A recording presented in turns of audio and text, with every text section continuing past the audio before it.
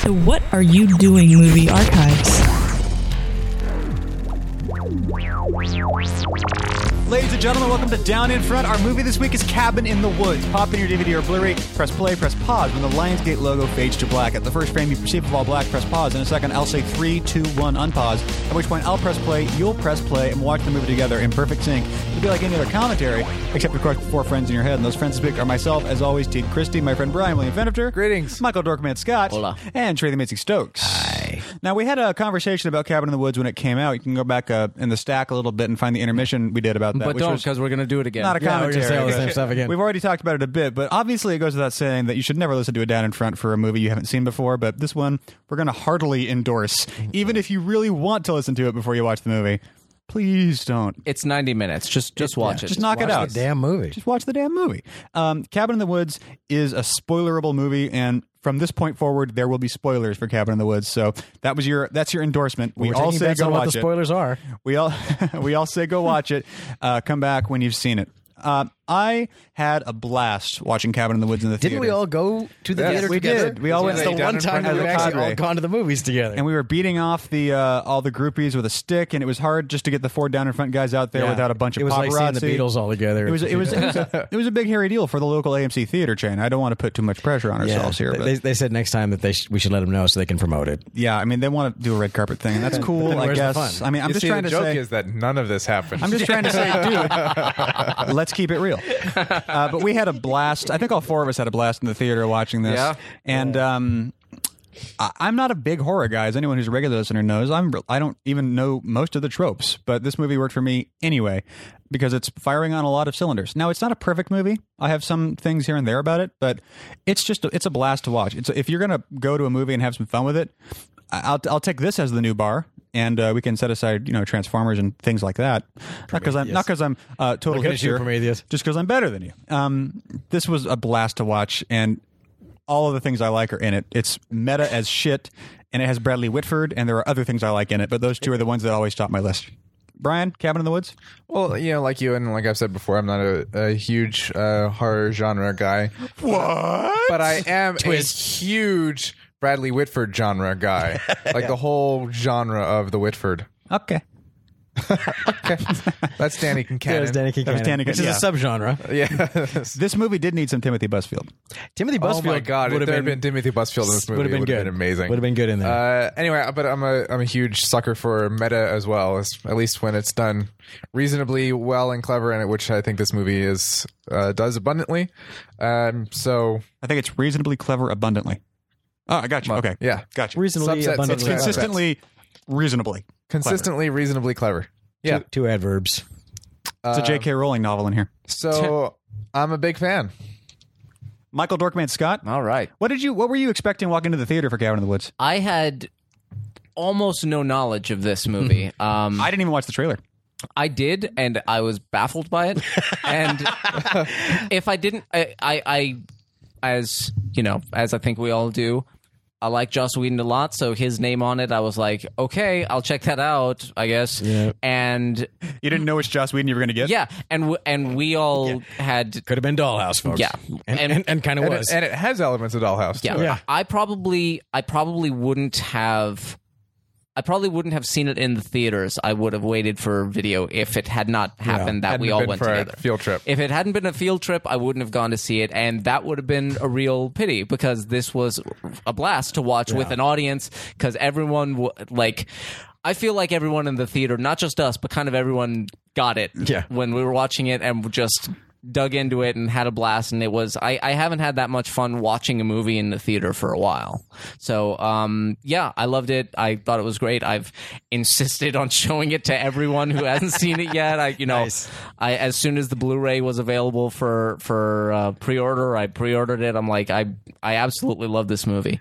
We actually kicked out lovely people from our chat room because they were like, oh, no, it's okay, spoiler. Nope. No. Yeah. Seriously, no. Get out. Yeah. Yeah. And I feel bad because those are great people if they come to see us live at the downinfront.net/live chat room streaming thing that happens all the time, and you know about it if you followed us on Twitter and Facebook. What up, Trey? How'd you feel like Cabin in the Woods? I enjoyed it too. As we all regrouped in the lobby after seeing it. We're all like smiling. We all looked at each other like, yep. Worked. Yeah, good. All right, You're all still in the group. Yeah, exactly. I don't have to kill any of you. It would have been kind of fishy if any of us had not liked it that much. I would have been kind of like, what? Seriously? Who are you and what have you done with Brian? It is just exactly. No, he's fine. I mean, what? Code red. I also knew virtually nothing about it other than it had been long shelved, which is usually a bad sign, but it was shelved because the company that owned it, MGM, went out of business and got bankrupt and it was sold off. So it was tied up in that. It wasn't because the movie sucked or anything like that, although that's what you assume when you hear a movie's been sitting on the shelf for 3 years? 4? Something like that, yeah. So it's one of those things that got to make a person crazy that, you have this movie that you go, I really think this movie's pretty good if we could just get someone to release it. It's like... No, I think they were just waiting for Joss Whedon to make another movie with Thor in it. Yeah, pretty much. So... let's make him a star and come back. But I didn't know anything about it when we went out to see it. In fact, other than I knew, well, it's Joss Whedon, so it's probably got something meta going on because he can't not do that. But what the nature of what that was, I had no idea. And in fact, I had in my, let me guess what this movie's about. I was thrown off. I think we talked about this maybe in the intermission. I was thrown off in the wrong direction by the poster. Because the poster was the house as Rubik's Cube. Yeah. Mm-hmm. And I thought this was going to be some kind of, okay, it's a horror movie in a cabin, but it's got some kind of time travel dimension rifts thing going on to it. I thought that was the twist. What sparked in my brain was the movie Cube. Isn't it Cube with with a bunch of rooms. Where they're in the house, but the house keeps rearranging on them, and so they can't get out. Yeah. So it wasn't that. They already did that movie. Yeah, as everyone knows. So I was just like, once I got, okay, then I was like, all right, I'm strapped in, I'm ready to roll, and they did a wonderful job of exploring that premise and then taking it as far as you can go with it. They explored the hell out of it. They sure did, and that's what movies are supposed to do. So I thought it was great. I didn't buy the Blu-ray, but is it on iTunes? Boom, download, got it. And watched it again, and it was like, yep, that's a fun movie. I tend to just skip the first half hour. I watch the control room scenes. I don't really care about the cabin scenes. I'm still. He seems like a nice person. I'm still not a Fran Bluey Kazooie fan, whatever his name Fran is. Kranz. Fran Kranz. But his name rhymes. Yeah. That's so endearing. But once the thing gets going, my favorite part is the control room stuff. Spoiler, but it is a fun movie. It really is fun. Cool. It manages to walk that weird line between kind of being what it is and commenting on the fact that it's being what it is at the same time, which is a difficult line to walk. Cool. We're going to press play here in a second, but I want to do 2 quick shout outs. One to Drew Goddard. We're going to say the word Joss a lot in this commentary and just assume that we're always talking about we you actually two. mean the real director. We mean both of you guys or you, depending on what we're talking about. God, Joss lit this scene beautifully. Doesn't apply to him. Applies to you. Good job. Secondarily, just because we've been burned by this before, I'd like to say to anyone who happens to be listening to this because someone posted it on Whedon-esque, we are Joss Whedon lay people, and everything we say is factually inaccurate, and you're better than us. Yeah. 3, 2, 1. Whedon-esque is better than us. Yeah, but Whedonopolis is better than Whedon-esque. I went there. Intersubcultural rivalry. I went there. We were on the intermission. We had Jeff Harrell there, who had a slightly less sterling opinion of it. And one of his things was all of these things, which are supposed to maybe put you into the sacrifice mode, and you're looking at all these images of sacrifice. Yeah, it's a foreshadowing in that. He thought it tipped the hat a little bit too much. Now, it didn't tip the hat for me because I don't even care when my hat's tipped. But it is much more on the nose than that opening shot in Prestige, which is a shot that when you're looking at it, you think is just kind of a cool thing they shot so they could put credits over it, but it's basically the end of the movie on the first shot. Right. That I didn't get at all. This I did get where they were going with it, but it doesn't bother me at all. I didn't get it until the second viewing, because I was. At this point, I'm barely really paying attention. Like I don't know what any of that signifies. It's just creepy old type of stuff. Yeah, and you didn't even put together that they were all sacrifice shots. I'm not putting together the thematic, similarities of any of them because I don't I don't know where this movie is going.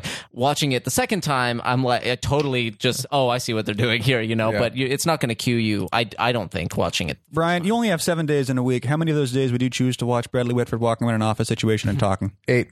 Oh, shit. 8 days a week. days a baby. week. 8 days a week. And is this other guy's name? I want to say Richard Jenkins. Richard something. Richard something. It doesn't matter. Drew Goddard over He here. does. No, he's one of those that guys. Yeah, He's been- and he's they're one of both those. great, and they play off each other well. And and this girl in the middle is somebody, isn't she? Well, no, she's in actually a fake Dollhouse. person. Isn't she the one? She's not the Oh, one she who's was. on. She was the nurse with Yeah, the, she was the with the doctor. cut-up face. I thought, Yep. wasn't there a How I Met Your Mother in this movie somewhere? No, that was the other Joss Whedon movie this summer. okay. That was Avengers. Kobe Smulders. Bradley Whitford. If you recognize that actor from not Happy Gilmore, Billy Madison, dude, you're off to the right start. He's very funny in that movie. But you have about we'll say 6 seasons of The West Wing to watch. He is just so good at banter and he kind of like he'll like half burp in his mouth and look at you like you're an idiot and just kind of walk away in the middle of the conversation. Like, yeah. If I were incredibly rich, I would pay Bradley Whitford just like walk and have conversations with me wherever I went. All the time. It's like, All the time. I'm going to go to Starbucks. You want to come with, please? Please walk with me to Just write a Starbucks. check. There you go. Yeah, it's like this is what Josh Lyman did. Josh Lyman did after the Bartlett administration, after the 8 years. This is his new job. Now, right here, I laughed my ass off at that. Okay, that so was now- that was the greatest indication of like, okay, movie, I think I get you. I see what Yeah, you're doing. The title as a jump Now, scare. see, the editor for the movie I was working on at the time, we had a conversation, the weekend after, and he was like, he didn't like that. He didn't like that part. He thought he didn't like the juxtaposition of the bland office mingling thing with the jump cut scare of the title. And I personally think it's perfect. That's the whole point. What didn't Yeah. he like about that? He felt it was too jarring. What? Yeah, Yeah, I think he missed the point. That's a wow. but it was God love Here's the him, but- point. Here is you. Yeah, but to me, I feel like it's absolutely perfect because it's the perfect juxtaposition of these two very divergent identities to this film. Yes. Two things about this scene. One, they bring up on the commentary with Joss and Drew talking about how you actually never see a shot of her with her original hair color, Yeah. which is something that was. I want to say it was an omission of detail. They were like, we finished the cut and it was on a screen one time and we're like, oh shit, we did intend to have you see that at one point. The other thing is something that Jeff was bringing up last time, and I can actually see where he's coming from because it threw me off a bit too, is the central premise of this is that they start as normal, rational human beings, all smart, kind, and, basically homogenous. They don't have archetypes to them. They're people. Yeah. And you don't get a lot of time to cue into the fact that they're normal humans before they go into the archetype mode. And if you weren't paying attention, you might not have noticed that they were fine people. We've pretty much only got this scene. You've got this scene and it goes by pretty fast.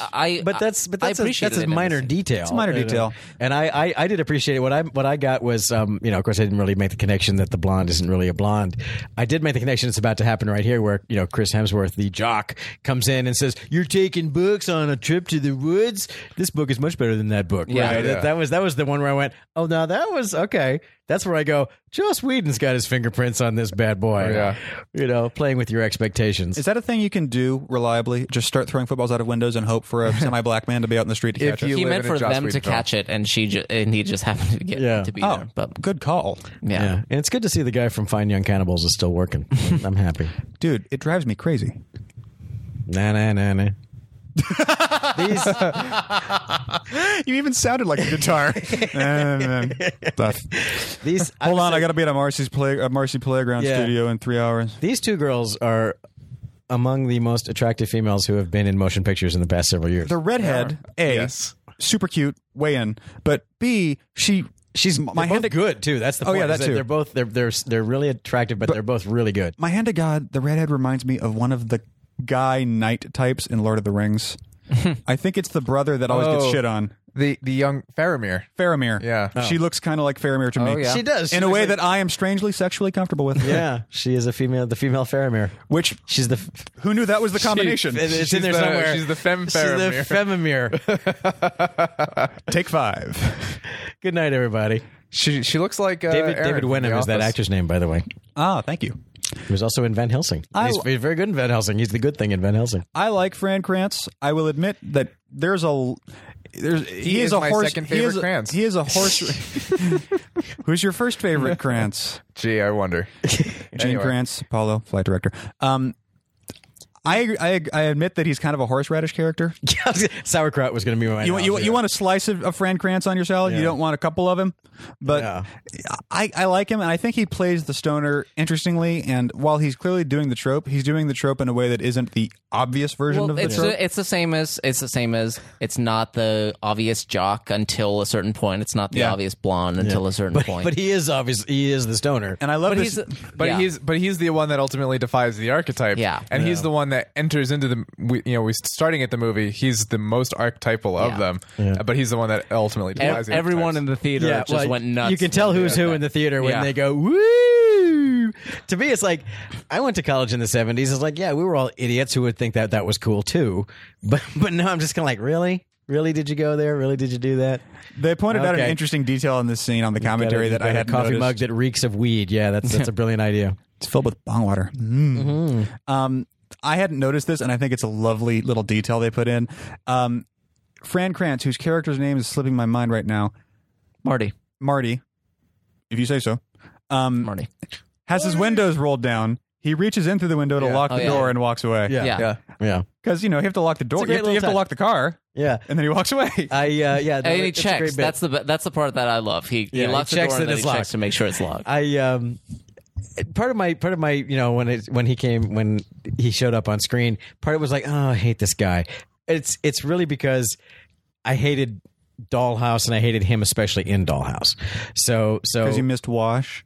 no, just because I thought his character was just one of those, that was the bad stereotypical character in Dollhouse. It's like he's such a genius that he's completely incapable of even being a human being, and he's just this ultimate nerd character who's like, yes, I've invented brain surgery. It's just like, oh god, anytime he was on the screen, I just just no, What? no, take it away. You've never been so smart that you're twitchy? Yeah, that's what I love. So there was that. It was the residual Dollhouse hatred that made me hate him in this. Until I realized I had to let go of that and go, no, it's not the person I hate. It's a character he played. Probably on weekends when he was shooting this movie, because this was 3 years old. So when they were making Dollhouse, probably right around this time, either before or after. So that cemented the Dollhouse connection in my mind, knowing that this movie dated from when they were making Dollhouse approximately. Right. I was like, oh god. So it's like they even took some of the lame cast members from Dollhouse.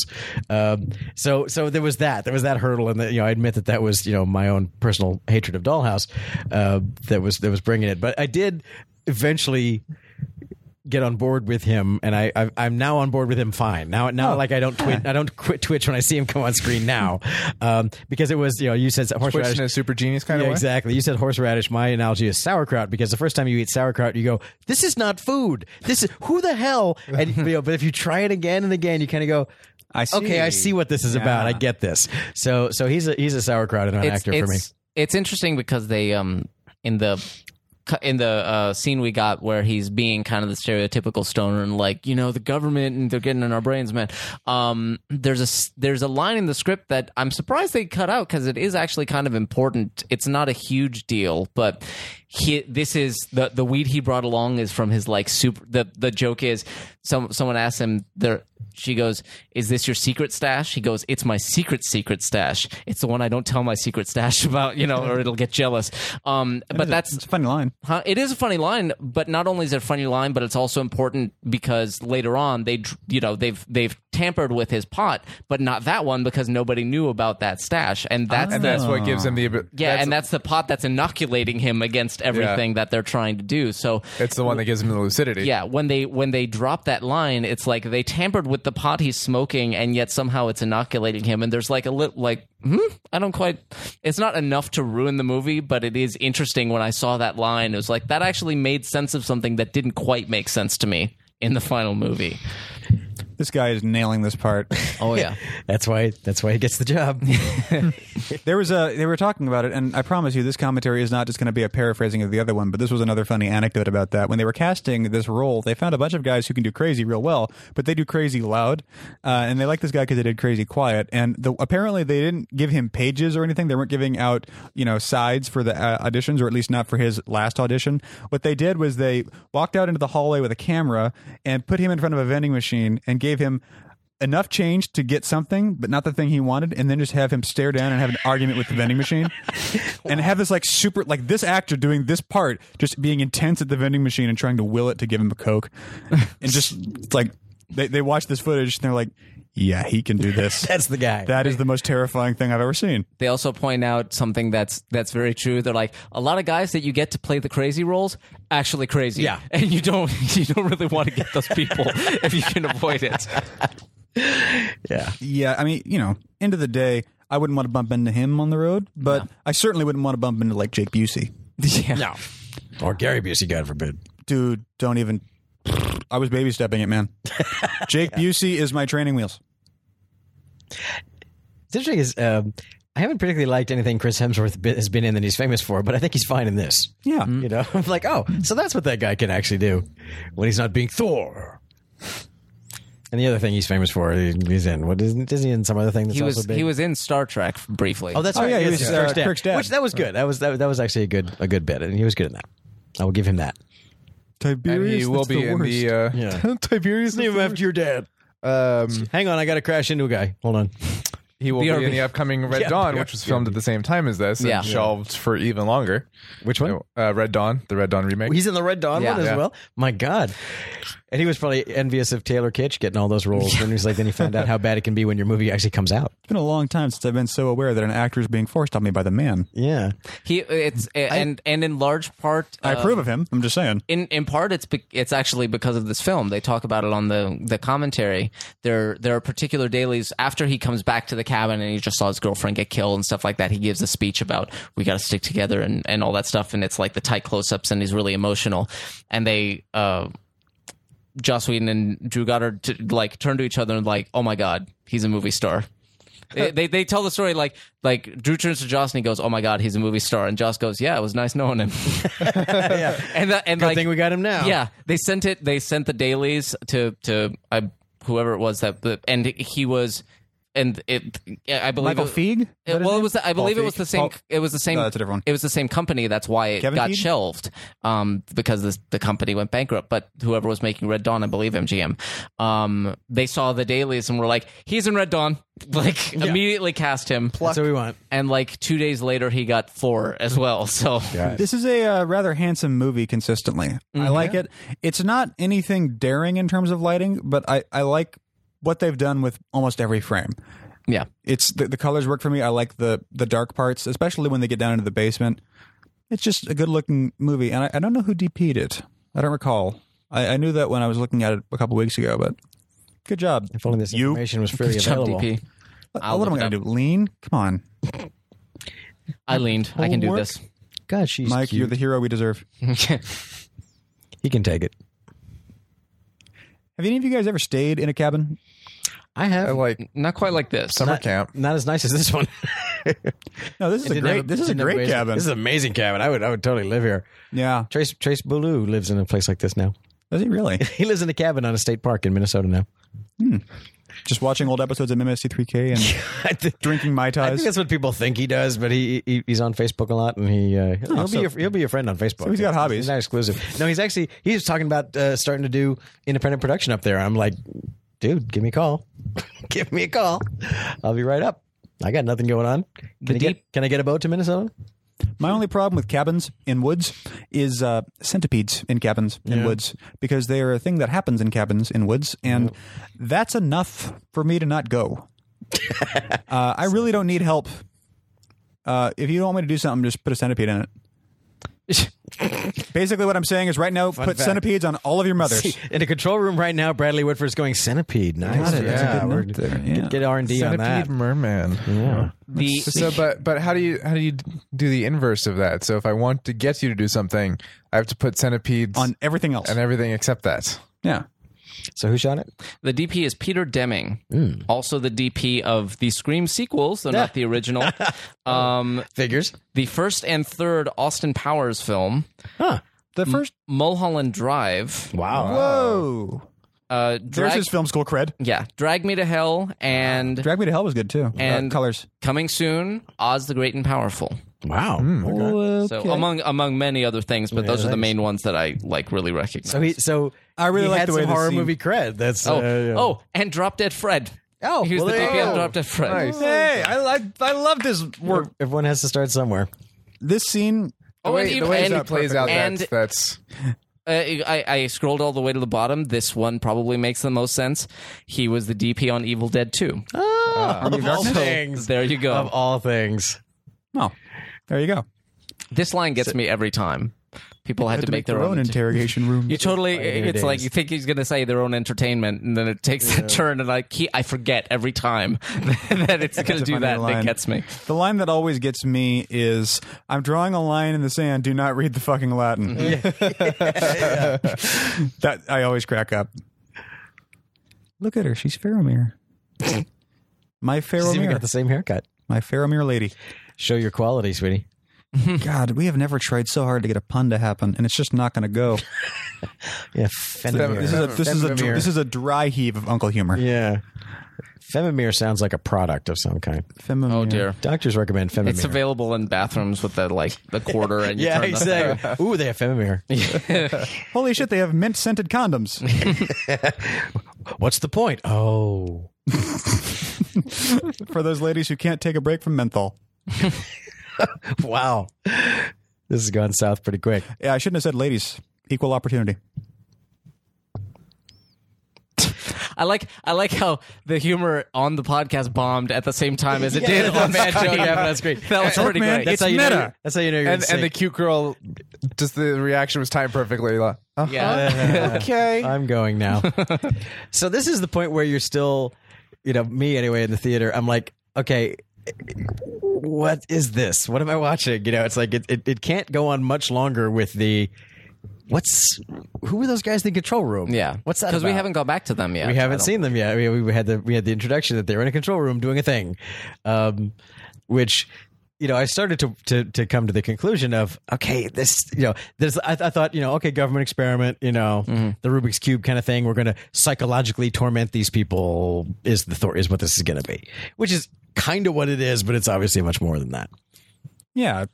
Nice. I like. I mean, it's horrific as it intends to be, but I really like the design on the painting and the I don't know, the style of it in the sense of what they're going for, because the ram's head type of thing that they're massacring this ram or whatever the appropriate word is, they're fucking it up, and just the way it's kind of painted with the horns and like the face, it's very similar to the way the ram's head is like diner art. Well, the ram's head is very big in satanic imagery, and the way that they painted it is reminiscent of that, and I like that little touch to it. Speaking of the Rubik's Cube cover, Mike pointed this out, and then I verified it later. Yeah. So 2 people have noticed this.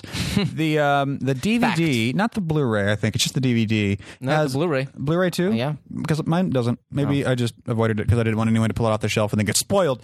There's a lenticular cover on some of the disc cases. That's where when you rotate it, you get kind of different images. That's the fake 3D thing that you'll see sometimes.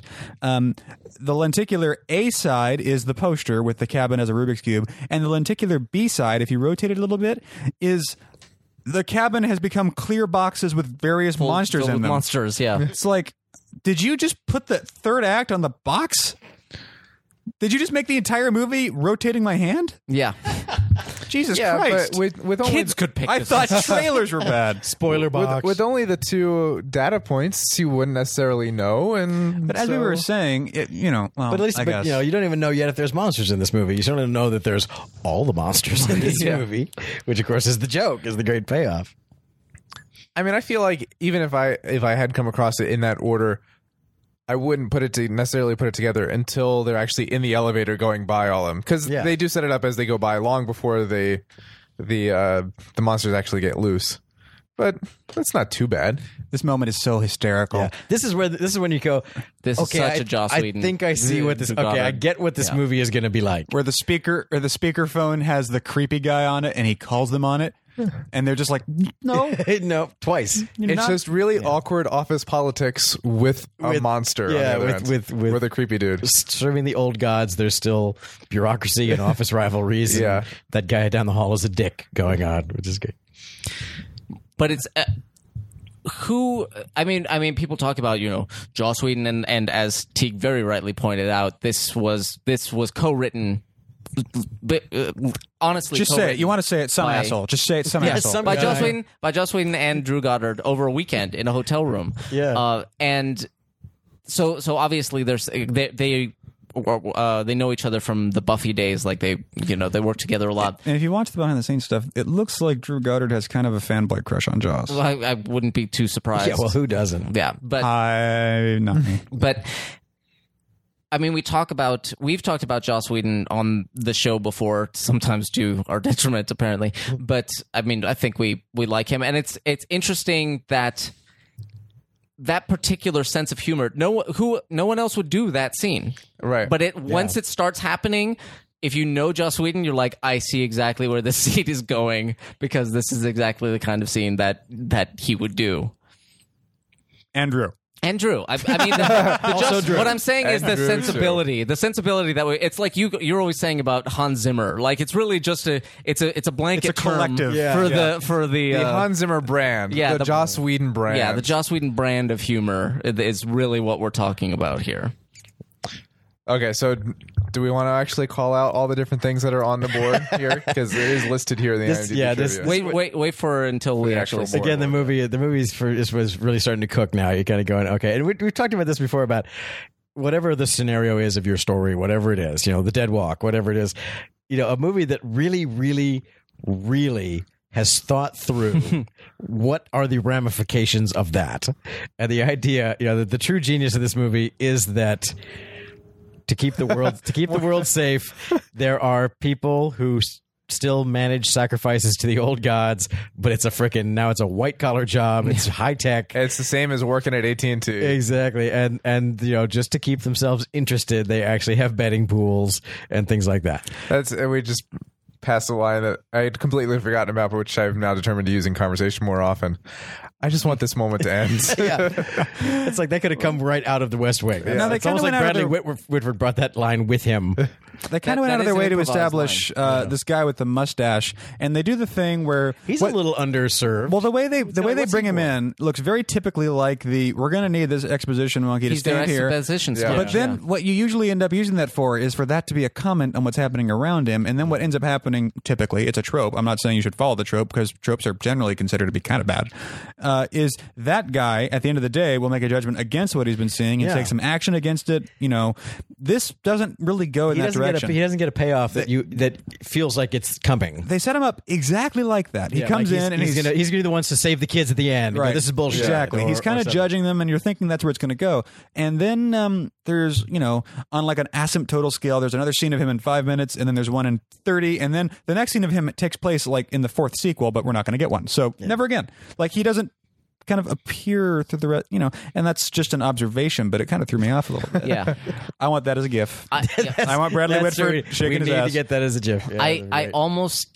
almost feel like, because as we've mentioned, they wrote this very quickly, and I think this actually got made pretty close to the draft that they cranked out, which generally you don't want to do, but if you're dealing with people who are used to working in TV, you actually can kind of do that because they're better at it. You write scripts over the weekend all the time. Yeah. Yeah. So that may have been a thing where if they had done multiple drafts, They would have fixed that up a that little bit. might have eventually come in. Yeah. It's I like, don't think it's like a something they failing. set up and then they just forgot to pay off. Yeah. Like, oops. It's not necessarily a failing, though. In a sense, It's like it's Well, just as in a much- movie that is so continually all about completely following the subverting ritual. every Yeah. trope that it can come it's across. like, but it doesn't subvert it. It just doesn't resolve it one way or Right. the other. This But, was a but really maybe the fact that it doesn't pay off, subvert in either way is a subversion of the subversion And of the Kubrick trope. is a genius because the shots don't line up. Well, it's true though, because there have been plenty of movies where that character would try to do something and fail. Yeah. like you've seen it. You've seen it both ways. So almost You've seen the it only, in Joss movies. yeah, Yeah. almost the only way to subvert it is just to forget about it. Now this is a genius piece of screenwriting Because man. the whole audience is going, oh, it's going to bite her or something. No, you just know. It's excruciating to watch. Rewatching it on video, knowing that nothing happens. It's still excruciating. Rewatching it on video again and again and again and again time and again, and I have done that. Every single time I was worried that she was going to get bit, and I was just happy every time that she didn't get bit, and I kept watching it over and over again because I liked the feeling of the happiness that I got when I watched it. But then I would fast forward to the part coming up where she dances, and then fast forward to the next part as well. But, but this is a great DVD players need a jog shuttle. This is a They have an A/B thank function God, where you thank go God for chapter search. So as I mentioned before, Sucker Punch on Redbox, no chapter search. The movie that was designed for chapter search doesn't even come with chapter search. You will sit down and you will watch this. You will watch it. It was like I feel like someone deliberately chose that. We're not going to put chapter because you know what'll happen if we put chapter search on this thing. It's not even possible to wear out one chapter on a DVD, and yet it doesn't even work that way. Yeah. okay, this movie was supposed to have thighs in it, but now it just skips from the part that's boring to the other part. The other part that's boring. It's literally Weird. worn off the parts with the thighs. Sucker Punch said thighs on the box. Yeah. 7 of them, as I recall. Now, what's kind of weird about this, and it's a scene, if you were any variation of this idea, we'll get to the cellar door in a second, any variation of this idea... Oh, I also love this line. That makes what kind of sense line. Yeah. The stone guy is the one who always has the most pragmatic thing to say. That's great. I don't know anything. I just want this moment to end. What were you going to say, Teague? It actually comes up in the following drunks around the fire scene. Oh, okay. So I'll bring it up then. But be on the edge of your seat because it's a really good point that I'm going to make. I'll think of something. Set up. Build that suspense. Subvert the trope by making a pretty bland point. Yeah. It's would you consider it a brave thing in this day and age to go this dark? I mean, Fincher does this sort of thing every now and then, but that's a really dark frame, and the monitor isn't perfectly calibrated, but that's basically it. It's pretty. I love it. I really like seeing the frames that are this dark, and you're just sort of seeing a little hit of light there or here. Yeah, I think it's Yeah, great, I mean- but you're absolutely right. Most people wouldn't do it. As long as it's clear what's actually happening and Like what you'd you ever can get do in silhouette just But it's fine. not like it's a new thing. I mean, No. older movies have, especially like black and white movies, the more high con you get and the little tiny spot of light in the big black frame, the cooler It's- it looks. But this it's sort of film noir all philosophy of cinematography, though, resides in perfect and demonstrable and useful opposition to the Spider-Man trilogy style of lighting. Well, there is a point where everyone has to make that choice for themselves. Like they used to, calibrate the colors on television shows, knowing that most people didn't have color televisions. So it's like you want color to not be so critical. It's like, well, you look at original Star Trek and see why everything is purple and pastel lighting shafts. It's like, because otherwise you couldn't tell the difference on a black and white TV between those two colors. So it's like, at what point do you say, well, we just have to assume that theaters are projecting things properly, just like we assume that they've got the volume turned up correctly. It's like, this is what we want our movie to look like. It's like, if someone's home television isn't calibrated, is that our problem exactly? I mean, it would be as if, if we were to do the show in stereo like a normal person, but just because some people listen in one earpiece, we don't do that anymore. Yeah. Squeaky wheel gets the grease. Just to cite ridiculous examples. Yeah. Now This is again, once the movie's going and now it's well underway. I was really loving this because, of course, this is pure audience candy where you're supposed to guess how many horror movie references, second act turning Easter points eggs, you're looking at in this scene, and it's an infinite number, and of course that is the point. I was especially cracked up by the faux Cenobite puzzle. Yes, was the one that cracked me up. Hellraiser? Hellraiser. Yeah. Obviously it's a cube in Hellraiser and it's a sphere here. But I've seen that movie a lot. I've never seen Hellraiser. But I mean, I figure you were probably familiar with the cube aspect, and they make the point that the faux Pinhead in this one, the Cenobite in this one, with the buzzsaws in his face. he and his colleague faux Cenobites in this are really the only direct horror film, like specific horror film kind of shout out that recognizable. There's an reference. Evil Dead tree. Yeah, there's Angry Molesting Tree. Angry Molesting Tree. There's, but you don't get there's not a Freddy, there's not a Jason, there's not a there's sort of a Michael Myers, I guess. Hey, with you're the listing people off the in selling white. points. But yeah, They basically made the point that to them, Pinhead had become the idea of a Cenobite, and Pinhead had become as iconic as just a werewolf. It's not even Hellraiser anymore. It's just iconic enough that it belongs there. We're gonna with them. get- and also the fact that the Cenobites specifically have a there's a mechanism by which you call them, which made them very appropriate for this kind of thing. Mike, you're my only hope on the panel for this one because I don't think Brian or Trey have the exhaustive knowledge of scary movies that you have. Live up to this, because otherwise someone on the internet's going to correct all of us. What's the wedding dress one referring to? Do you have any idea? Well, I believe there's a Bloody Bride on the board, which would be, or just the Bride. It's called the Bride. Well, it's that's just kind of old folktale stuff about the bride who was wronged, who came back from the dead, or the bride who there's a fairy there's an old folktale or fairy tale. I think it was one of Grimm's fairy tales about. Or an urban legend, however you want to put it. They're playing games on a wedding night, and the bride disappears during a game of hide and seek, and then they find her corpse like 5 years later because she got into a trunk and she bonked her head and she died, and no one found her for a long time or something like that. There's my line. But then they kind of turn it into a ghost story. Sometimes there are different. There are certainly.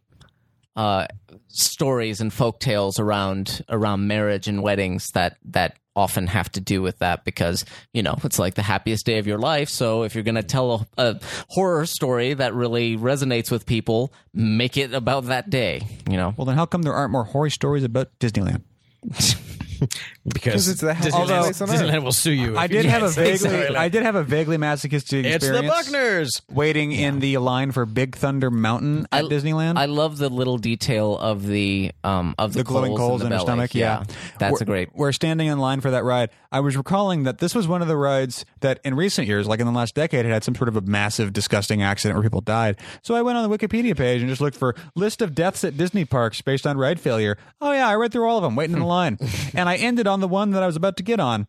Yeah, the train came off the fucking rails. Smashed right into a wall. 3 people died. Well, that one's the most likely to be fine. Yeah. That's the one they've recently fixed. Yeah, good point. I guess that's true. Yeah, sure. Okay, here we go. So right, there's the board. So with great freeze frames, just get all the names off the board. Angry Molesting and of course, Tree. and Kevin down on the left, bottom left. Kevin, werewolf, alien, beast, mutants, wraiths, zombies, the bride, reptilius, what's the doctors, Clowns, the doctors, witches, sexy Jack-o'-lantern. Oh, that's the other one. That's the sexy other great witches, one. Witches, sexy witches. Those are 2 separate things. Unicorn, which shows Demons, up later. Hell Lord, Angry Molesting Tree, Giant Snake, Deadites, Mummy, the Bride, Scarecrow Folk, Snowman. So the Deadites are probably the Cenobite. Yeah. No, Deadites. Well, Deadites are literally from Evil Dead. Dragon Bat, Vampires, Dismemberment Goblins. That's generic. Sugar Plum Fairy, Merman, the Reanimated, Unicorn, Huron, Sasquatch Huron, Wendigo / Yeti, Dolls, Zombie Redneck Torture Family. It's another great one. Totally different than zombies. The Doctors, Jack-o'-lantern, Giant, Twins, and Kevin.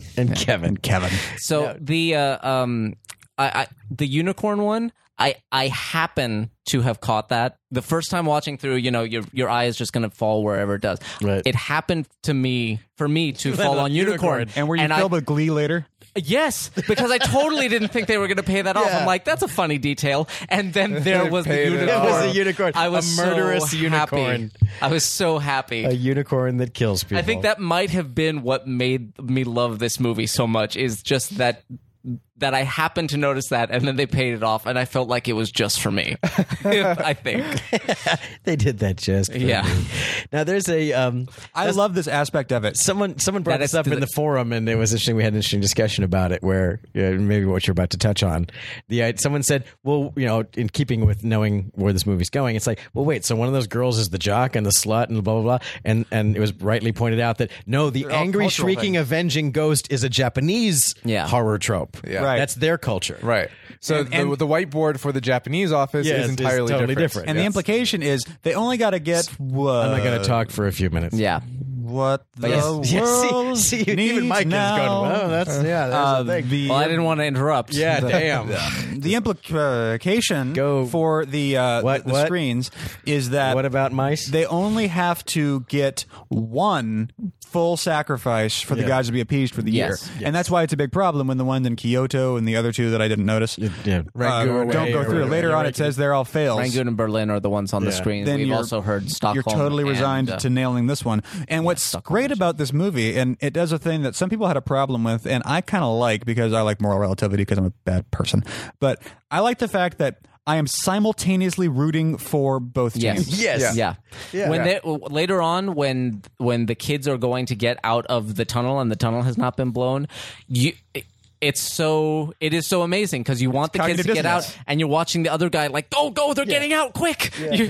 So yeah, you're rooting for both, whichever one it cuts to, you're on their side. Which is the fun moral ambiguity of the movie. It's like, well, literally, they are being sacrificed so that we all can live. That's Yeah. the premise here. But they are innocent by modern standards. So it's wrong to kill them. Oh, God, what will I Yeah. do with my Oh. feelings? I mean, by this point, so juicy. by this point, obviously, it's been set up. We're dealing with, there's still the weirdness in the control room, and we don't quite know We still what's don't going know on. why they're doing it, Yeah. but we know what they are doing. But we know what they're doing, and we know maybe from the marketing or just from the Looking way at that the it's- fucking box. yeah, the way that it's playing into the tropes and stuff like that. Okay, we're in a horror movie, we're in a slasher movie. All of these guys are going to die, and yet the way it's set up, I mean, speaking for me personally, they go into the woods, they start having sex. It's very much, Friday the 13th. It's totally the setup, and yet when they're actually attacked by the zombie redneck torture family, I am still shocked because in most horror movies, you're there to watch these people get murdered and you don't really care about them.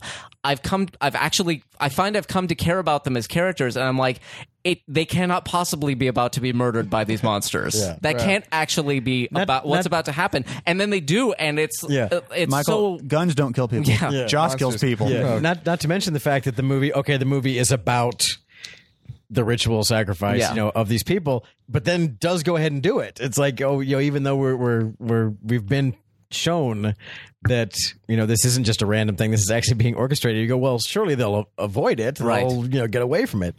Now, remember Jeffrey Harrell, and if you listen to the intermission conversation we had about it, Jeffrey, and I see his point. Yeah, that he The thing about the nudity? It's valid that the fact that the movie literally was the movie, it was also mocking at the same time. That Yes. it's Yeah. like he didn't like the fact that it's like, well, she literally do take her shirt off and then kill her, Right. Which is like he didn't know how to feel about that. And I understand the point. If the movie's trying to make a point about this kind of movie, Yeah. then good. But then if you do exactly what you're trying to make a satirical point about, have you accomplished Yes, satire? it is. It doesn't bother me, but then again, if nipples are on screen, I'm not too it's critical like of things. I'm in the end, I fall down on the side of yes, please take her shirt off. I'm sorry, call me an old god if you will, but the ritual appeased me quite nicely. Thank you. this is more obviously doing what apparently Sucker Punch was trying to do, being like, we're going to give you exactly the movie that you came to see and kind of make you feel bad for coming for wanting it. And what Hunger Games tried and also failed miserably Right. to do. Like, we're going to give you exactly what you want, but then make a comment about that and make you Right. feel bad and realize how terrible what you want actually is. And then Hunger Games completely failed Doesn't to do that. yeah. Mike, I have a really okay, odd but- question for you, Yes, and please don't be offended. I'll try. When tits come on screen for me, I look at the tits. I'm assuming you also look at the tits. Yes. But then, is it like that study they did with the guy who can't associate the difference between objects and people? You just your eyes just keep moving around and look at other stuff. Well, it's Your eyes don't bounce off of it. right. If Like kryptonite. Like, There's just a Who blank put spot on boobs in screen. this? yeah, blank spot. Boobs, my one weakness. if a cat comes on screen and it's clearly the focus of the shot, I'm going to look at it, but I'm not going to get a boner about it. I don't want to be impolite and not look at her tits. I mean, Exactly. she had the good decency to bring them here. yeah, she put him on screen for a reason. Yeah.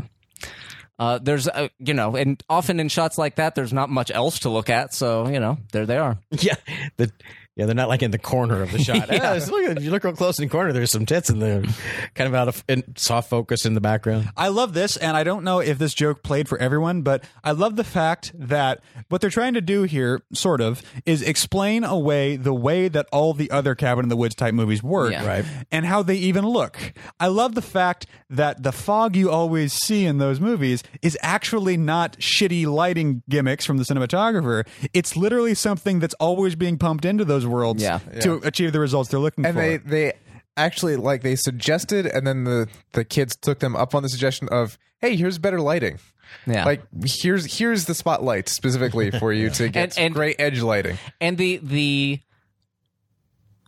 obviously being a comment on the how it's all about how these things always play out the exact same way. You go to a movie like this and you know it's all going to kind of be the same thing, especially the Friday the 13th movies, which this is Or the Evil Dead movies. But Liar, liar. this scene in particular is very Friday the 13th, I think. You know, kids having sex in the woods and then they get attacked and brutally slaughtered.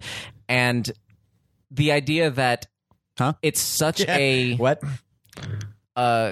stereotype is not the word I'm looking for, but it's such an unoriginal situation that they have all the dials and levers for it. They're like, then they're gonna say it's too dark, so we're gonna bring the light up over there. Right. And then, Going to put the activate the pheromone fog. I made a short film years ago that I would say made sense at the time, but it didn't. That required Brace yourselves. a lady to be unclad. She had panties on, but she was wrapped in a blanket. And in one scene, she was lying on the floor of a forest. Now, I've never had sex in the forest. The closest I have to an anecdote about this is about the poor girl who didn't have any clothes on that I made lie on the floor of the forest because I have excellent persuasion powers. She was miserable because she got up and she just had like mulch and weird like half bugs on her back. And it's just like, I'm sorry. Shit, that's gross. And this is why, even if it seems like a good idea at the time, you should never have sex in the forest because there's often either mulch or zombie redneck families. oh, there you go. Yeah.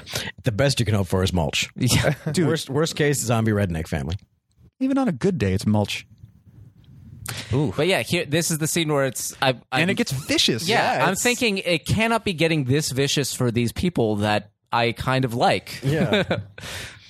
It's like, and then, we're just actually going Oh, Jesus. And pulled up by the bear trap, too. You know, suddenly it's an Eli Roth movie. Yeah. You're like, hey, wait, I don't know how I feel about this. I wondered, I'm sure, like, you know, Eli Roth and maybe even John Carpenter and all those guys have seen this movie. I wonder what they think of it. I'll bet you Eli Roth's really Eli into Roth it. loves it, I'm sure. I'll bet you Rob Zombie's really into it. Mm. Maybe. I can't tell. I couldn't take a guess at someone like John Carpenter because he doesn't really. I don't know his opinion. He's not someone like Eli John Roth who Carpenter gives his is like the opinion. pirates in Pirates 2. He's just sort of sinking into the walls of wherever he is. John Carpenter's kind of like, yeah, whatever. Just dude. waking up every several months to say one weird sort of enigmatic line. Yeah. For all I know, he doesn't even watch movies. I don't know. I haven't heard. Dude, I can't even say for He's sure no that he Wally listens to the Pfister. podcast. I tell you what. Yeah. Now, if you go to, and I don't recommend this, go to like IMDb. I never recommend going to IMDb other than for informational purposes. Do not, under any circumstances, read the discussion threads. Oh my goodness. But just for your sins, I read the discussion threads on this one just out of curiosity. There was some rather interesting, and you saw this in other forums as well. You didn't have to go right into the den of hell that is the IMDb discussion forums, but there were people who didn't get this movie in the theater and were vocal about it. And worse still, there were people who didn't like the weird, stupid part about the guys in the control room that kept interrupting the movie. Because, I mean, they were literally like, what was all that shit about? I mean, it's like, wow, that was... The movie is about you as the audience member, and you are so dumb that you don't even get that that's what the movie was. You are the person who needed this movie the most and saw it, and yet it did no good. And gained nothing from seeing it. My favorite, though, and this was actually worth the trip into the bowels of hell that is the IMDb discussion pages. Someone said, boy, you know, as if you know, it's a shame Sigourney Weaver, like, you know, it's so weird that you know, not only that she agreed to appear in it, but you know, she's got to be the worst director of all time. And then someone commented afterwards, like, did you just look at her credit as the director and think she directed this movie? And the answer was yes. Wow. Her character's name is the director. And this person went on, at length about, blah, blah, blah, blah. It's like, yeah, you're obviously a real pro at IMDb and reading it. I recommend a plugin for your Chrome browser called Less IMDb, which actually will. Oh, is this a real thing? Yeah. Huh. It's John August promotes it. I think he helped I think he helped develop it. Yeah, he helped develop it. It literally will just give you the credits. It'll give you movie posters and photos. It strips off most of the ads. It strips off discussions. It stripped off what Joe Bag of Donuts thinks about nothing, and all that social media crap. It just takes it off the page. So you just get the actor's name, their credits. The actual information. Yes, the actual information that IMDb was originally spawned to give you. This shot is so Less IMDb. It's a Chrome plugin. This shot is so perfectly done with Yes. the stumbling zombie through the pools of light, and the timing. I mean, obviously, it's someone going, "Okay, turn," but it's there's a still lot of yelling in real life. Yeah, but it's still so perfect. It's amazing. Yeah. These these are the shots that just I hate them so much. And then a nice payoff. They actually did a really nice payoff there with the Chris Hemsworth surprise. Yeah, the great subversion again is like, you get the red herring of, the jolt moment is the guy but then he just clotheslines the zombie and the movie doesn't pause at all. Yeah, that was the beautiful thing. It's not a big deal at all. She's a 12-year-old armless zombie. Just knock her down, dude. We usually don't devolve into this kind of thing. We kind of hate it, but I'm really curious what you guys think. Who would win in a fight between Chris Hemsworth and Peter Dinklage? I don't know. Well, the question is Braun at Peter Dinklage's side. Is there any option for him to hire Braun randomly from the crowd? No, it's just Is Timid around? Can he have he's got someone to fight for him, a champion? Yeah. Then What, you saying Dinklage can't handle it? No, I'm saying- saying straight I'm up, saying the Dinklage- God of Thunder versus a little person. I'm saying Dinklage is smart enough to hire someone else. I'm saying he'll get one of the other gods. He would call Odin down or whatever. He'd get Idris Elba in there. He'd have a Tyrion trick. Lannister and Loki teamed up. Oh my God. That's an unstoppable. That's doomed. What have I done? That's bad. That's a I have bad become thing. God.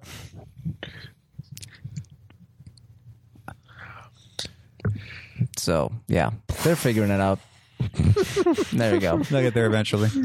So this shot, the dailies from that, they were like, okay, he's going to be in every movie now. Yeah. because Who do you of- think he because of is? These shots, yeah. Brian, resident actor correspondent, who do you think has the hardest job in this movie on screen?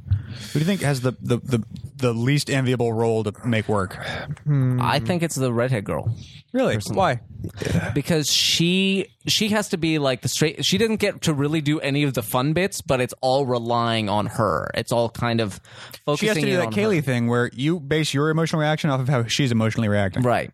She's the ground. Yeah, I she can doesn't. see that. I would say Everyone else gets to kind of do something fun, especially Franz Kranz. Franny. Franz Kranz. Little Franny poo. I would actually, if I had to pick a different answer, I would say Franz Kranz has the toughest because he has to. Fran. Just so we don't Franz, get it. Just so we don't Franz get it, Kran. Franz Cran. so we don't Franz get it Kran. in our head the wrong way. Like I always remember the joke thing we said, but not the fact about what we were joking about. Fran. I know the Weird Al songs better than the real ones. Yeah. Dude, me too. Because he has to walk this fine line because he's the focus of the whole meta aspect. So he has to bring the most abstract quality of the story and make it seem human and sincere and organic. That's a good point. And he has to do it under a very heavy characterization of being, the stoner, and just having a characterization is a whole other layer of, of skill, of work as an actor to do that has to come separately. So that would be my answer. Trey farted. Yeah. Yeah. No, Trey it's- apparently is carbonated. This is was a Coke. this is a 4D podcast. That was the Thorazine that they were just talking about being pumped In into. Smell-O-Vision. Sounds like this. Yeah. See, this is the problem with cabins in the woods, though. They're always wired up for this shit. They are. Every last one of them. A lot of people don't know that. The press won't tell you. Yeah. Media. Look forward to seeing that on the news. Sure. They Government. won't touch that story. They won't go near it. Not in Obama's America. So that's a perfectly reasonable thought for him to think like, Yeah. I'm on a reality show. That's what this is. I'm on a reality show. Which You don't even Man. have to be stoned to come to that conclusion. That No. makes Yeah. more sense than this. It totally it does. still does. It's your brain would go there going, okay, this can't actually be happening. Yeah. So something is making this happen. Got it. It's a Yeah. reality show. All right. Not cool. As stoned as he is, I don't know how he's functioning like this. Like, I don't know how he didn't get stabbed in the face just then. Mike, weren't you on Candid Camera once? Weren't you on like a hidden camera show I once? was on the Jimmy Kimmel show. Did a hidden camera gag that I happened. You were at to like be on. the DMV or something, and they made you cut your glasses in half. No, it was a tow truck place because my car had been towed, and I went in, and it's a real tow truck place, but they took it over for this thing, and then For the bit? and then the people that they got in, they tried to like aggravate them or get them to do crazy stuff, and if they did, that I don't know what they did for the people who were just kind of like, okay, whatever. Like some people probably just paid their thing and left, but if they did, then they paid for the thing. They just paid for the tow, which is like $600 or whatever. to Why get was it your out car of towed in impound. the first place? Just It parked in the wrong it was place or just something? Parked in the wrong place, yeah. So, It's LA. yeah. But at some point, did you catch on to what was going on? I caught on to the fact that I was on a reality show. I didn't guess which one. I caught because at the time there. Where you're like, it's not Cash Oh, Cab. you had to guess the show correctly to get them. no. to pay for it? Okay. No. It was just You're I just sitting there realized going, this doesn't add up. I realized I was on some kind of hidden camera thing. So I was trying to play along. So I was trying to guess what show I was on, so I could play along appropriately. Because there's a You should just leaned in. Which show are we doing? Just so I know. Well, there's What a show is this? there was a show at the time called something like Breaking Point or something like that, which is basically some stranger will come up and try to aggravate you. And if you can, and there's like a secret, it's like, Pee-wee's Playhouse. There's like a secret code that you're not aware of. You're not aware of the rules of the game. Yeah. But it's like, okay, we're gonna go up to random people on 3rd Street Promenade and try to aggravate them. And if they can go 7 minutes without blowing their top, we'll give them $1,000 or whatever. And the presidency of the United States. Yeah, exactly. How could you tell it was a hidden camera show? Was it just off? It was just off, and there. It was an Uncanny Valley conversation. Yeah, exactly. There were certain things going on where I concluded I was on that show where they were trying to make me angry. So I was like, I refuse. I will not get angry. I'm going for the money. I'm going for the money. Because if you watch the thing, it's just me and a guy behind like the bulletproof glass talking, but there were actually other actors playing patrons in the thing that they weren't they're not in the cut. You wouldn't even know they were there, but they were also like playing aggravated patrons and stuff like that. And a couple of the things that they said to try and like to try and You're gonna let them do that to you? That yeah, kind of thing? try to get something out of me. I was like, you're not a real person. Yeah. You're Isn't that trying so to get fascinating something out of me. how our brains can tell that Yeah. based off so little information. Yeah. And it's a totally plausible assumption for him to make. Yeah. in Well, that's the situation. thing. Is like in a world where that kind of happens, and if again, did you talk about the Japanese? Look at the Japanese game shows that they'll actually do shit like this. Yeah. Where Let's see how long Reese Witherspoon will sit here with a blow dart in her why face. someone hasn't taken a machete to an actor on a Japanese game show yet? I have no idea. But yeah, you would absolutely go. Okay, it's a really elaborate one, guys. I give you credit. Yeah. But what up? Well, did you guys just see the Skyfall ad that they just with the released? Pepsi machine. Yeah, with the Coke machine, and it's like it gives you a message. If you can get to the top platform in a minute, then you get tickets or whatever. But they have, But Patsy then- standing around to block you and all that. Yeah, but then they have a series of things that you have to like leap over and get around, like a woman with dogs, and people spill things in front of you, and you have to James Two Bond your workmen way. carrying a pane of Jeez. glass. Yeah. Like that kind of shit. Yeah. I'm While thinking carrying knives. I'm sure. I'm thinking the whole thing is fake, but whatever. Anyway, Well. speaking of Cabin in the Woods, though, Yeah. yeah. Were we? We're talking about I'm just saying it was a thinking totally it's- reasonable conclusion thinking for him to it's come yeah, to. that someone who I would still be making the argument like this has to be some kind of a Yeah. thing, which would technically be true in a way. You'd be going, this is some kind of a contrivance. Yeah. You'd be right so far. Yeah, they first of all, I like that jump scare where he comes in and just like you said, the movie doesn't linger on the jump scare. They immediately run out as opposed to being like, "Bah, okay, we gotta go." It's like the music is going and they're already out of the room. It just keeps driving. Even the orchestra hasn't caught up yet. Yeah. Oh, they're done already. Oh, they're gone. But, nice. I hadn't noticed that shot before. Yeah, that's the little. There's Where- somebody in the Winnebago. Yeah. They push in on the door and you can see the bloody old handprint. So here you go. If you look it up, the screaming, vengeful female, often wet ghost yeah. is a Japanese trope. Oh which yeah, is it's The Ring, it's The Grudge, it's Yeah, which is why we've- Dark Water. Here's the thing. all of these Japanese girls The evil are is the defeated. good guys. Yeah. They are all the protagonists, and they are more creepy than the ghost because they're all standing in a circle and they're chanting and they're holding hands and they look kind of like the girls in The Shining, and it's freaking me out. So turn them into a frog. Now I think you're the bad guys. Actors kill for the chance to yell "fuck you" at Japanese schoolgirls and get away with it. Fuck you. It's an opportunity you don't have very often. I had speaking of an opportunity like that, at one point shooting a different short film, we were going up and down this stretch of highway over and over again trying to get this one fucking shot out a window, and we had finally gotten to the point where the traffic was thin enough we could do it, and at that exact moment, wouldn't you know it, these two 8-year-old boys were on their bikes and they were just kind of zigzagging really slowly across the road, and we're just like, ugh, fucking move. This is the only time all hour we've had. And at one point my actor, who just is this guy, rolled down the windows and said exactly like this. Hey, little boys. Fuck you!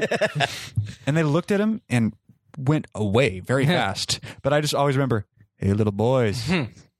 Ooh, that's creepy. Ooh. We saw a quick shot of some of the other things. Buenos Aires was basically King Kong. Yeah, Stockholm said. looked like a remake Thank you. of The Thing. And I was going to Yeah, say, yeah, my yeah. favorite bit is that Stockholm is clearly The Thing. Yeah. And they failed. There was Madrid, and Madrid looked like an actual clip of an old film. yeah, it looked from the like 70s. an old movie. I just whatever. It looked like a really bad model I'm that's sure there's partially lit on fire. somewhere that information is available with trivia what that clip was from. So here's the scene where we're like, who am I rooting for? Wait, I'm confused right now. Yeah, and again, this is the fun thing of taking an idea and extrapolating it. It's one of the things that I love. I like one of the tropes that I'm so tired of in movies and television shows is the conspiracy that has no limits and can do and accomplish anything. And it's Yeah. like, And wouldn't you know it, it's true. yeah, it's like in any endeavor that humans can do, from down in front to the space program, things are going to get fucked up from time to time. So the idea of a And conspiracy I that have knowledge of both. yes, a conspiracy speak to that that. never ever gets anything wrong is just is always such tired hack writing to me to just go, and yeah, and they can be and do anywhere or anything at all. If it's not supposed to be happening in any kind of real world anyway, if they're magical wizards, then okay, I guess they can be anywhere and do anything. But the idea of, oh, we did, you didn't blow the tunnel, they could get away. It's like, yeah, these the people who were responsible for keeping the humanity safe from the old gods fuck up. That's a quadruple failure. That can't happen. Yeah, It's gotta be what are the odds of instrumentation. that? That's not going to happen. What are the odds that Stockholm and Japan and us and everyone would all eat it at the same time? That's never happened. Yeah, it is. You look at that. It's like it's good they have multiple points of failure. But it's pretty surprising. But Yeah. apparently, Stockholm just has the one thing though. They just keep going back to the thing, and it never works out for them. But people just stopped going to that remote outpost. Yeah. It's like, Yeah, well, really.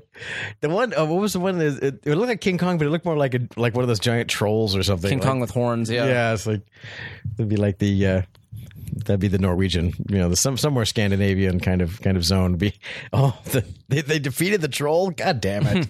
Trey, I'm always reminded when watching this scene where he tries to jump the ravine on the bike, but he hits a wall he can't see, of the story you told about how you get a dog to jump through a plate of glass.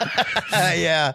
Well, see, if we voted on Pet Cemetery 2 for our horror movie, Pet Cemetery 2 is there's really nothing much worth talking about in Pet Cemetery 2 other than I was there the whole time. So it's one of the few movies I was there almost the entire shoot, and that would just be an unauthorized commentary on Pet Cemetery 2. Is just I could just tell the stories of Pet Cemetery 2 the whole time. So we'll have to do Pet Cemetery 1 so we can do Pet Cemetery 2. just to And Pet justify. Cemetery 1, I have the feeling like you do with The Exorcist. I'm like, that is a That's a fucking creepy scary movie. movie. That's I a haven't scary seen it. movie. And I don't Isn't it, know Brad? about that. No. Oh yeah, check it out. It's on Netflix. It'll make you scared of 5-year-old children for the rest of your life. They spelled it wrong, so I don't do Yeah. I was that. already scared of them.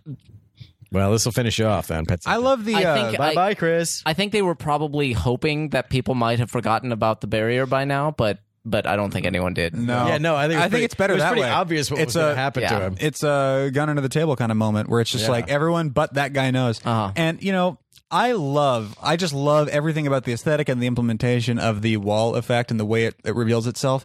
Earlier, the I last don't know time how he keeps going like towards it. Like, Because he it's bounces fucking off and funny. he goes towards it. But it's got some kind of a for this static one. it's just like, charge. doom, doom. Oh, that sucks. Doom. cheese. It's like Homer Simpson. Yeah. Oh, They said they're like, we have. I know it's more money because it's an effect shot. We have to cut back to that 3 times. Three. He Well, has to keep Josh going. did the same thing with Hulk and Avengers. Just Yeah. when he starts beating up Loki, bam, bam, bam, bam, Yeah. bam. But what I love about that is because the last time we saw that wall, it was led to, we were following a bird, we were following like a red-tailed hawk, and the digital effects in this movie, they didn't have a lot of money to work with, nor presumably as a corollary time to do it in. The hawk doesn't work for me. Time turns out they had plenty of time. Yeah, well, the hawk doesn't really work for me. It works better the smaller it is in frame, but up front it didn't quite get there for me. But the wall is just so badass. that's a great effect. It's just cool. It just looks really great. And in that first shot, the camera's still moving, so you get this really great sense of 3D-ness in it. It's just cool. And high five effects team, especially towards the end here. I don't know if this I'm is like a really fucked up role playing game. Yeah, I don't know. I don't know if I'm proud or if I'm proud of the filmmakers or if I'm thinking they missed a thing with not at least one of these characters saying something about the Truman Show. This is some kind of Truman Yeah. Show bullshit. You know, That would've been a good line. That's some kind of that would be a Fran Rudy Tooty Kazooie line. But there's someone named Fran Kazooie in the world, and that's the name that keeps. But that of course is a girl, which is the name Fran should be on a girl. Short for Francis. My grandfather was named Francis. You got a problem grandfather with was that? your call him grandfather. You should call him Frank. That's right. We did He's not call him our Frank. age. We did call Named him our Frank, first child after my father's father. His name's Gramps. I always, whenever someone has an abbreviated name, like instead of Michael, they go by Mike or something, I always want to figure out, the abbreviation is kind of arbitrary. So, like, for Francis, why go Frank? I'd go, like, Rancis or, try something like that. I always thought it was that's how interesting. Topher comes Exactly. about I was going to sometimes. Topher. Topher Grace isn't my favorite person in the and world. yet totally bizarre. Yeah, I mean, Chris. Or just fucking make it up. John becomes Jack because that's Yeah. shorter. Well, and similar. Well, in Russian, Sasha is short for Alexandra. It's like, how does that Yeah, work? wait. Huh? I didn't know It that is? one. Yeah. Yeah, I- my niece is Alexandra, but Yeah. we call her Sasha. Did you know that Teague is short for Tyrone? Can we just call me Tyrone, please? There's a fancy matching cut there. That was pretty self. Did you know they actually, Trey, did you have a chance to go through any of the special features on this stuff? They actually did these screens. Most of Yeah, these screens that's pretty impressive. are live action. They synced them up. They're not. That's very rare. The only way you would ever do this ever. And as the director says, it's because he didn't know any better. Yeah, but the only way you would ever do this, every time you see a monitor on a TV show, like literally every time, always, even if it looks like it'd be really hard to do, it's always a fake screen. That's a huge thing. It always happens constantly because it's a massive pain in the ass, A, to get anything on a screen to sync up with what your film shutter's doing, and B, you might want to change what's on the screen later or move the cut a little bit inside of the screen, and you wouldn't have that opportunity. Well, but that's the argument about digital effects nowadays. Anyway, it's like what if you don't want that highway sign in the background? Well, then you don't point the camera at it. Is the answer until 5 minutes ago in movie history. But the thing that's weird is it makes me kind of sad that yes, it makes perfect sense that now you can just put a bunch of green squares on the wall and God knows this is how I did Arc. I mean, there's 50,000 screens in Arc. Not one of them was actually on the set. if anyone's listening to this and is going to have someone do this for them, keep the screens black, please. Yeah, we should keep the Not screens great. black. Yeah, well. Unless you're in front of them, in our case. In which case, I was glad that we did agree. Yes, but if they're on the wall, big, maybe a white square or whatever, or some dots, some tracking dots. But the Some lovely dots. yeah, some lovely dots there, like you do. But yeah, I mean, I feel bad because there were, I worked with several of them on older movies. There were entire companies who that was their job, that was the product that they sold. Was yes, we can run 50 simultaneous video screens and keep them all in sync and get all the media and play it back for you and blah blah blah. And I guess They've gone the way of the typesetter. I wonder if they still exist. Now this is the most twisted moment of all, of her Yeah. getting repeatedly slaughtered to the tune of, is it Roll with the Changes? Yes, I believe so. Yeah. Oh Well, just God! in the- REO Speedwagon. Oh, so fantastic. That was a moment where before the third act comes, that was the moment I think my jaw dropped the most. Yeah, I was like, this wow. movie is amazing. Yeah. Oh, movie, you have definitely turned the corner. Yeah. And I love you. I love you so Yeah. hard. It was just a crush. I thought it was a summer thing until now, but now I love you. And the awkward guy hitting on the hot It's chick. an office party. Well, I like It's him. an office party while a girl is being slaughtered in the background. But I really like the other guy. He's a featured extra almost. He has like 9 lines lines in the whole movie, but it's the other one who just said, "I'm an intern. I don't qualify for OT." I love that guy because every time he's on screen, I just love him. Well, he was one of He the, should be the new Clint Howard. They actually they mentioned him because he was in, I guess, Buffy or so they'd worked with him before and they really loved him. And because they were shooting this in Vancouver, there's a certain, to get like the tax breaks, there's a certain quota you have to meet. Please use Canadian actors for your movie. Yeah. And so they had to write A letter to Parliament. They basically they had to write. They wanted him so bad, even though it was just a tiny thing. They were like, "We need that. We just love him, and we need that guy." And the they thing had was- to write. They had to write briefs to the government, being like, "This is why this actor from America is the only one who can play this role. We cannot have a Canadian actor." They had to, in this if you role." wanted to use someone else, you had to be able to appeal as to exactly why you couldn't use a Canadian for that role. So they had to write a letter on behalf of this guy who's going to have 3 lines in the movie. But no one else could play that. No. Now she's a pretty resilient gal because Yeah. she's been being killed for several minutes now. Like she's had the chain wrapped around Yeah, her neck. and she's been vomiting blood, and just it's been brutal back there. she deserves to die to live. Sorry, I was channeling my old god there for a second. Killer. I'm not a big fan of bear traps, just in general. They're too huge and scary. But this also is the moment. This is the moment where, being familiar with horror movies and this kind of movie that it's both is and satirizing. This is the moment I go, I know that this movie isn't over, but according to the tropes, this movie is over. What else could it be now? Yeah. What are we doing? I, Where are we gonna I go legitimately have tried to calculate what could come next. Yeah. Yeah. And I don't have an And I answer. don't know. And then again, That's when it gets exciting. That's unlike 28 Days Later, which is our earlier movie today. It's like you didn't see the third act coming, but once they get there, you go, "Of course, that's the third act." Yeah. Yeah. You know, surprising but inevitable. That's our rule if we can make it happen. Look how dark this frame is. Yep. Yeah. Look how weird that light is. You can just make out enough movement to make it work. But if you like tried to freeze frame it, if you just use a still of any one of those, you'd be like, I don't know what the hell is I happening can't see here. what I'm looking at. It's all about the context. Yeah, And here we go. And I guess it's explained, and I just forgot Act to three, ladies and pay gentlemen. attention to it. But he, yeah. They also say this is. Even talking about stuff they wrote, and they're like, "We know we wrote it and stuff like that, so we shouldn't talk like this." But this is the most perfectly delineated 3-act movie that we have ever seen. Yeah. What were you saying, Teague? what was I saying? Oh, that he found the elevator and know how to make it work. But it doesn't seem that implausible in this movie. I guess they've set it up right enough. So. It's about the. It is weirdly in a way. It feels like the biggest stretch. Like, oh, that's kind of silly. That's kind of that can't. Like he just would really knew- find the elevator to the monster box. Yeah. Meanwhile, Or back that he in the would be old able to days, rewire it appeased. that easily. Yeah, but Whatever. He also dismembered the zombie. He dismembered the zombie With a trowel. With a trowel. What have you been up to? Yeah. That yeah. I love all his lines. Really, I'm not going to say, oh, that's one of my favorite lines.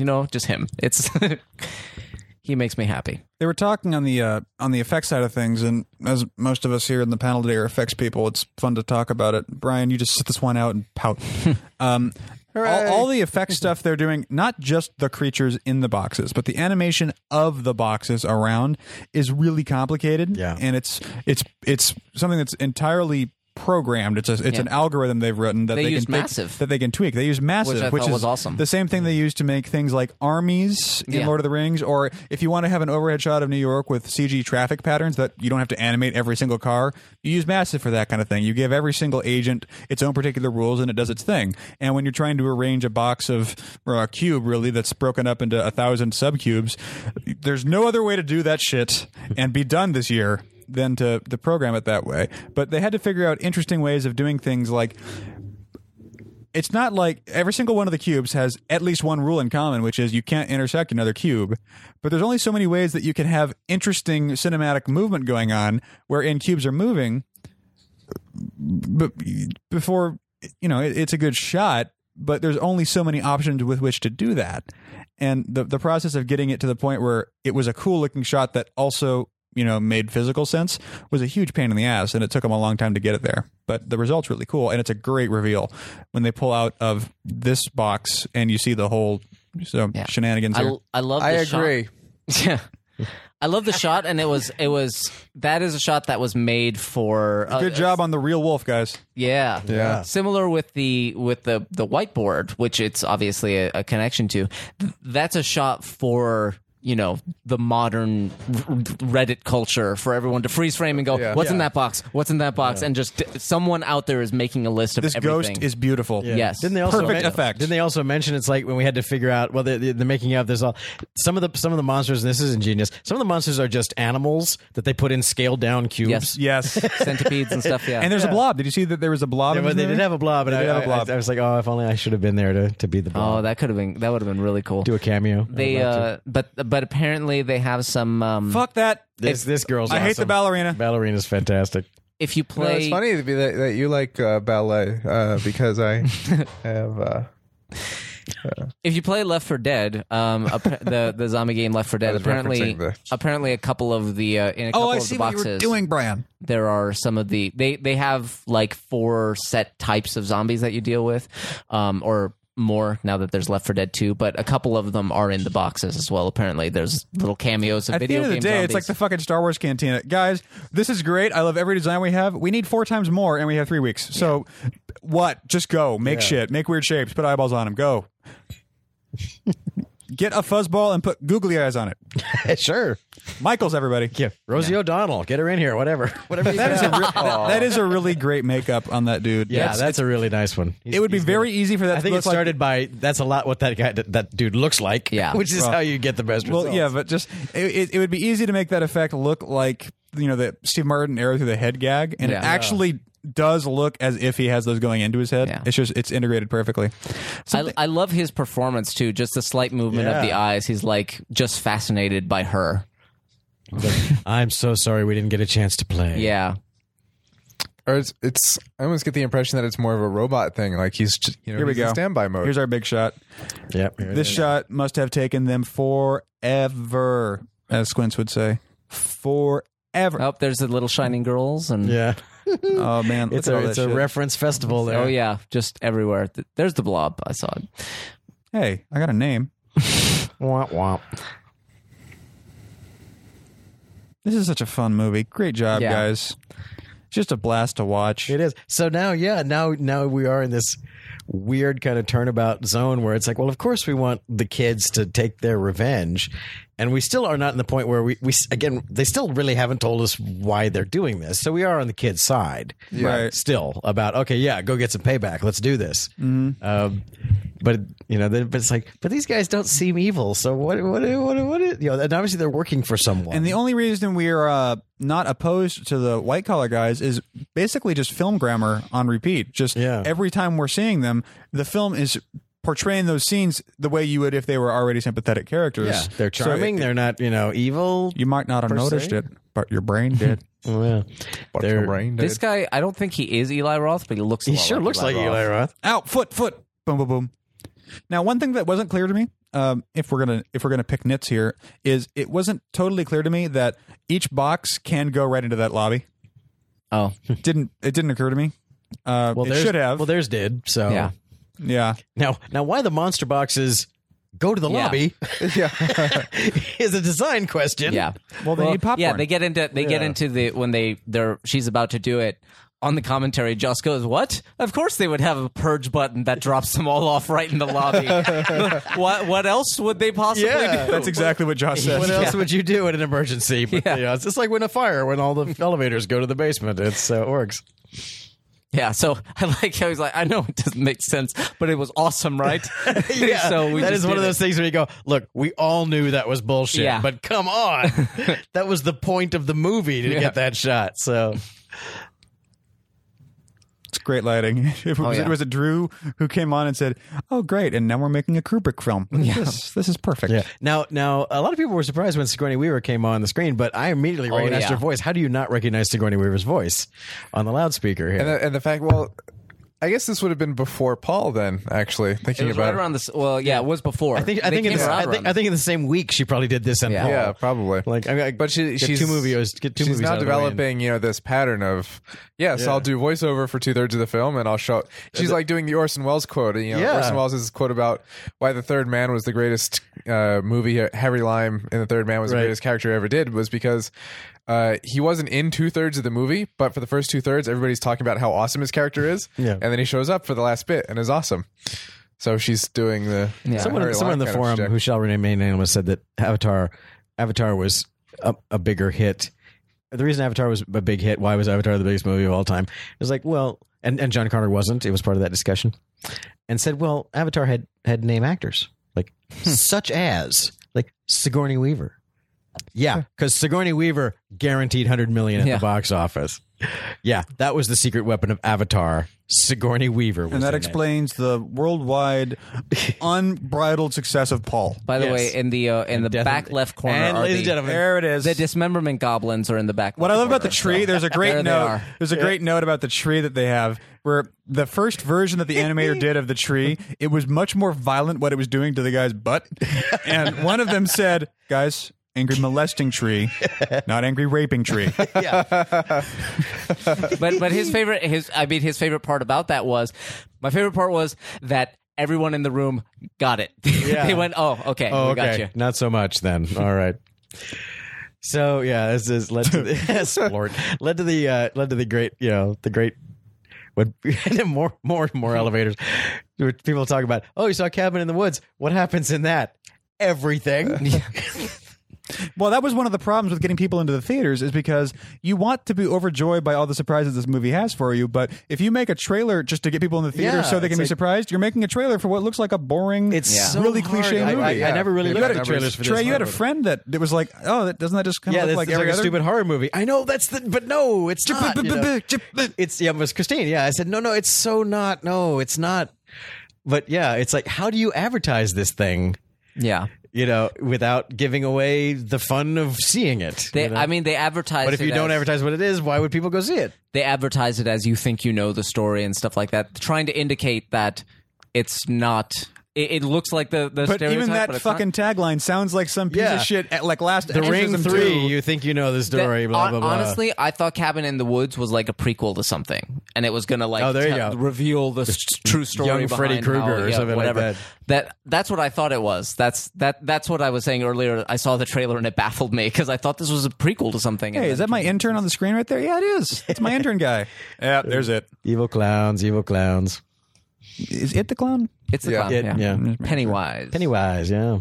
That's a movie that we will not do because it's scary and shut up. Well, and it's a miniseries, so Yeah. It'll take a while. This dragon bat looks awesome. yeah. That's a good one. It's a really good one, guys. Good job. I'm not it's kind of it's become a trope of its own, the sideways opening jaw ever since like Well, JJ uses it on Predator. everything. yeah, on the second the Blade. Yeah. yeah, that's Blade, it. exactly. That's kind of where the first time I saw it. Now it just never struck me as practical from an evolutionary standpoint. But okay. Well, evolution produces a lot of things that aren't necessarily practical. Go on. We have an appendix. Yeah. There you go. Fair Have enough. you seen the platypus? That was fair point.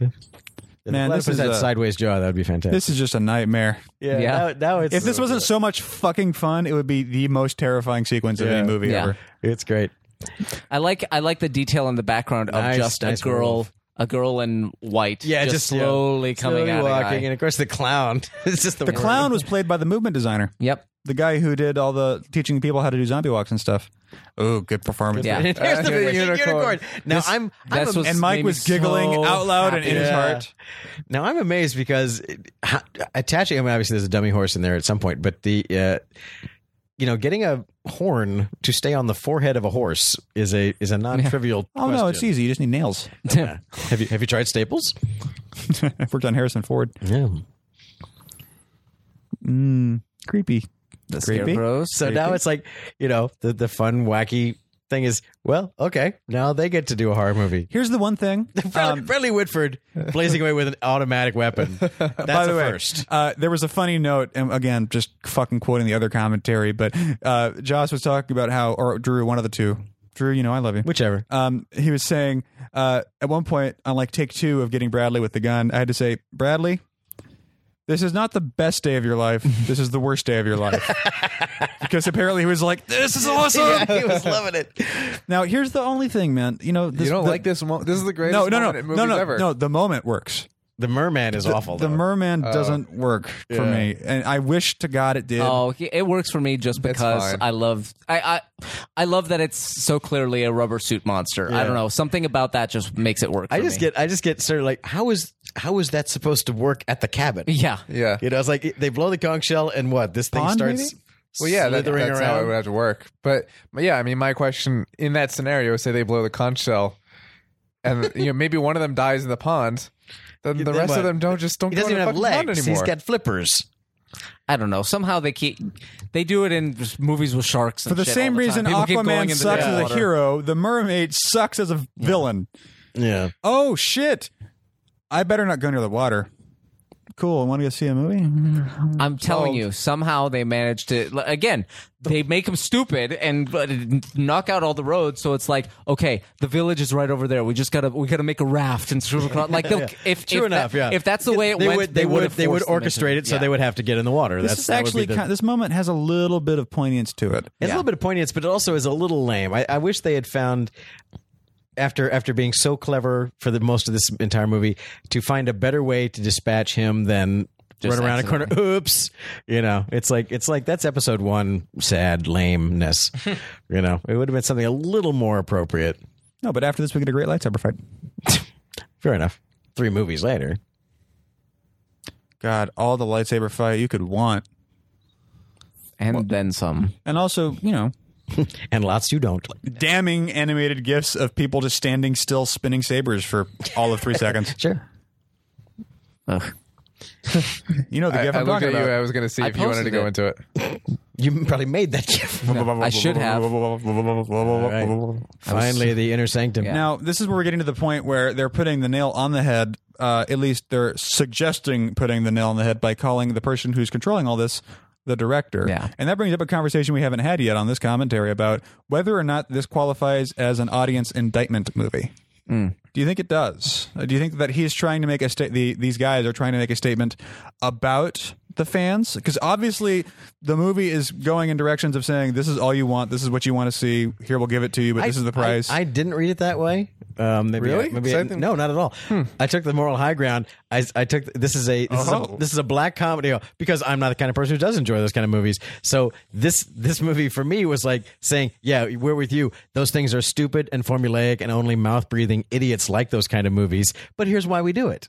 Yeah. Here's the explanation of, yes, they're tired, hackneyed, awful stories that tell the same story over and over again, and you can immediately tell just from looking at the characters who's going to live and who's going to die and in what order. it's not audience indictment, it's audience defense. Exactly. No, it's not audience defense. It's like, here's why we make those movies, and because it's to keep society safe. It's to preserve humanity. We have to do it. It's a sacred calling. We know these are awful, awful, repetitive tropes. We know these movies suck and are purely for titillation purposes, but we do it to save the universe. So that's okay, right? It's the explanation for why horror movies are so awful. Yeah, it's an indictment. It's an indictment of the part of the audience that goes on IMDb and is pissed because the talky parts kept interrupting. Yeah. pissed because the talkie parts kept interrupting, or pissed because this didn't play out the way the other ones do. Right. Right. Those are the old gods who it's like, after all, because that's almost part of the gag. Like they're anticipating that with this movie. It's like,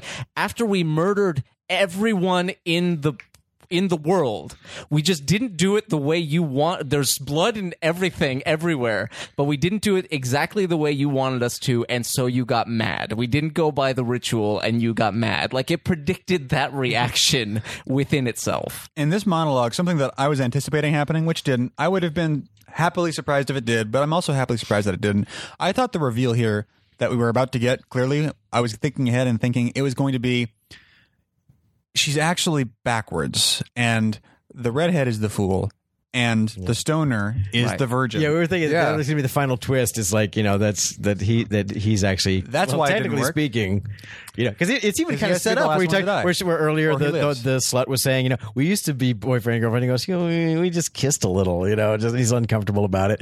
So yeah, I thought it feels like in some earlier draft or whatever there was a final like I'm not a virgin. Oh, whoops. Sigourney Weaver just kind of goes, "We work with what we got." They Yeah. make a joke out of it, but I thought It that feels too. like it feels I like thought it's that missing too. one last subversion of I it. thought that too, and I thought that's where this was going to go because her saying, "I'm a virgin, me," and the fact that and then he just goes, actually that would I be am. me, Yeah. But- and then it's like, well, wait a minute, that means Redhead is the one who needs to die, yeah. But again, not to like have my head up my own ass about it or anything, but because we're sitting there, it's like the real subversion is that there is no subversion coming because you're sitting there like we're saying Yeah, you're you're sitting right. there going, how are they going to get out of this? Oh, surely this or this. Oh, now it's going to be There's one oh, no. last. There's one Yeah. last card up the sleeve. Yeah, or for gods, story or the developers to gods play. will Yeah. still be appealed anyway, and it's like, nope. Well, I wasn't looking for that. I was looking for Humanity. that to. I was looking for that to just patch some holes that I Right. felt were in the story that I thought, Yeah. that something seemed to have not been connecting. The fact that what they did is, and it's also they gloss it over really quickly, and we don't know that it needs to be something we think about at the time, so we kind of let it go. But the fact that he dies and they perform the blood ritual and everything as if he's dead, but he's not, and that There's an earthquake, that yeah. trembles an earthquake because clearly the gods are not pleased because they know something's wrong, but it takes them quite a while to realize that the ritual is already going off the rails. But the idea of yes, you were he's the virgin and she's the Right. fool. Because it's as they said, they just explain the rules that the virgin living or dying is optional, but all the others have to die. Exactly. So it's kind of like, oh, well, the virgin dies, but I'm not a virgin. Actually, that would be me. So in which case, and then we can go right back to where we are. Like, well, who's going to kill who for the good of humanity? Blah, blah, blah. Now, how do you? I got no problem with that. And I have no problem with how it plays out because I love the ending of the movie. Oh, well, that was going to be my next question. I It don't just want to felt get like, all, just as far as the story that they'd set up, it felt like there was a missing piece and this is why it went wrong because we were assuming you were the virgin and it was him all the time. right. I don't want to get all touchy feely about it, but how do you guys feel about sort of the moral period at the end of this movie's sentence with "fuck it, let the world burn"? Does that? I like Trey likes it. Does that rub you guys right, wrong, otherwise? They make an interesting point on the commentary about the difference. This is kind of the difference between like youth and age. Yeah. Because in like youth says this is really fucked up, and age says we know, but we do it anyway to keep the world turning. Yeah. And that's kind of what they're talking about. And being young, I'm kind of like, yeah, fuck it. Like I agree. With that. When you're younger, screw it. you're much more willing and open to the possibility or the option of just fucking the entire world and saying, no, fuck the system. I'm not playing. Yeah. The system itself is fucked up, and so therefore I'm not playing. Bring at it all down. Yeah.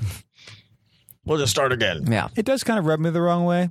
I mean, at the end of the day, this isn't the kind of movie that is inviting me into it to have a No, it's not. You're not going to walk away yeah. too happy with well, the no, ending. it's not. It's specifically, not that. It's not that it's an unhappy ending because the alternative would be they die, but no one else does. right. But it is a choice. It is a strong choice to make, and as strong of a choice, if not a stronger choice, is the shape of what comes out to kill them. That's I disagree with that. They Why it's a make- human god. The pithy way they put it that I really like is that in the end the characters choose people over humanity. They're like, I'm not The willing individual to, over the That's fine. collective. Yeah. Yeah. So That's fair. Now, what's your thing with the hand, Trey? I just don't like that it's a humanoid god. If they're talking about they're going straight Lovecraft. They're talking so. about they're talking about Lovecraftian old gods who want sacrifice rituals. It's like then a human arm is like, wow, at the last minute you ran out of creative thoughts. Just like what it's who's down there? Zeus? I mean, what is it? It's like I wanted giant tentacles. I wanted a mushroom with that sings like Judy Garland and and practices witchcraft. I wanted sings the an song that ends old the god. I wanted an old god. An old god is not bearded prophet in the sky giving Adam the birth of life. An old god is Yog Sothoth is the unknown, unnameable. If you look upon it, you will go insane. That's what an old god is. So the fact that it was just an arm, implying that there's just a giant dude down there, That's like, well, that's like the Christian God. That's not what this movie's been about. Or the Greek, but I agree. I absolutely agree. Well, I agree with what you're saying, but at the same time, if it was an active choice, a conscious choice that the old gods are the audience members who don't get this, then I understand why they went with a direct. I wonder if it should have just been, if it was going to be a hand at all, it should have been a thumbs down hand. Yeah, exactly. Yeah. That would have been great. It should have been a hand posting a comment on IMDb. Yeah. If it came out and like Thumbs up and then does like the the arc Monty and comes Python down. thing, the Monty Python it's like the crushing the foot. camera. Yeah, exactly. Now there's some hidden, I say hidden effects, but there is more complex than appear effects going on in this last shot with the trees. The trees are practical. The foreground trees are practical. Right here. Those are all real trees. And there we go. And there we go. Well, there you go. And Cabin in the the Cabin Woods, in the ladies and Woods. Way to go, Drew. Way to go, Josh. Great job, guys. All the cast was great. With a little like grindhouse film damage Yeah. effect going on there. I'm happy with Nice it. touch. Cabin in the Woods is... It's a fucking joy. I mean, there are people... There are even people who get it, who don't like it. But for me...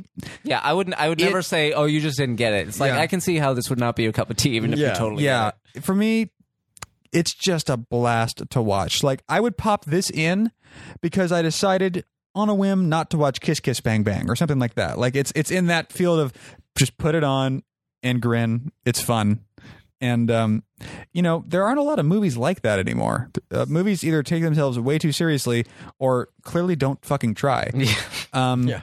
But a movie that comes out with its guns blazing and says, all right, well, this is going to be fun, and delivers, God help. I mean, fuck, that's great. It's wonderful. None and, shall survive that. and thank you guys for the movie. And way to go on waiting 3 years for it. I'm glad you guys didn't kill yourselves. Also, good job on Avengers, Brian. Yeah. Was Drew Goddard a part of Avengers at all? You know what? We're going to credit him for that. Yeah. Since we All right. tried He directed Joss for everything. Pretty sure he directed it. He directed it and he co-wrote it with Joss.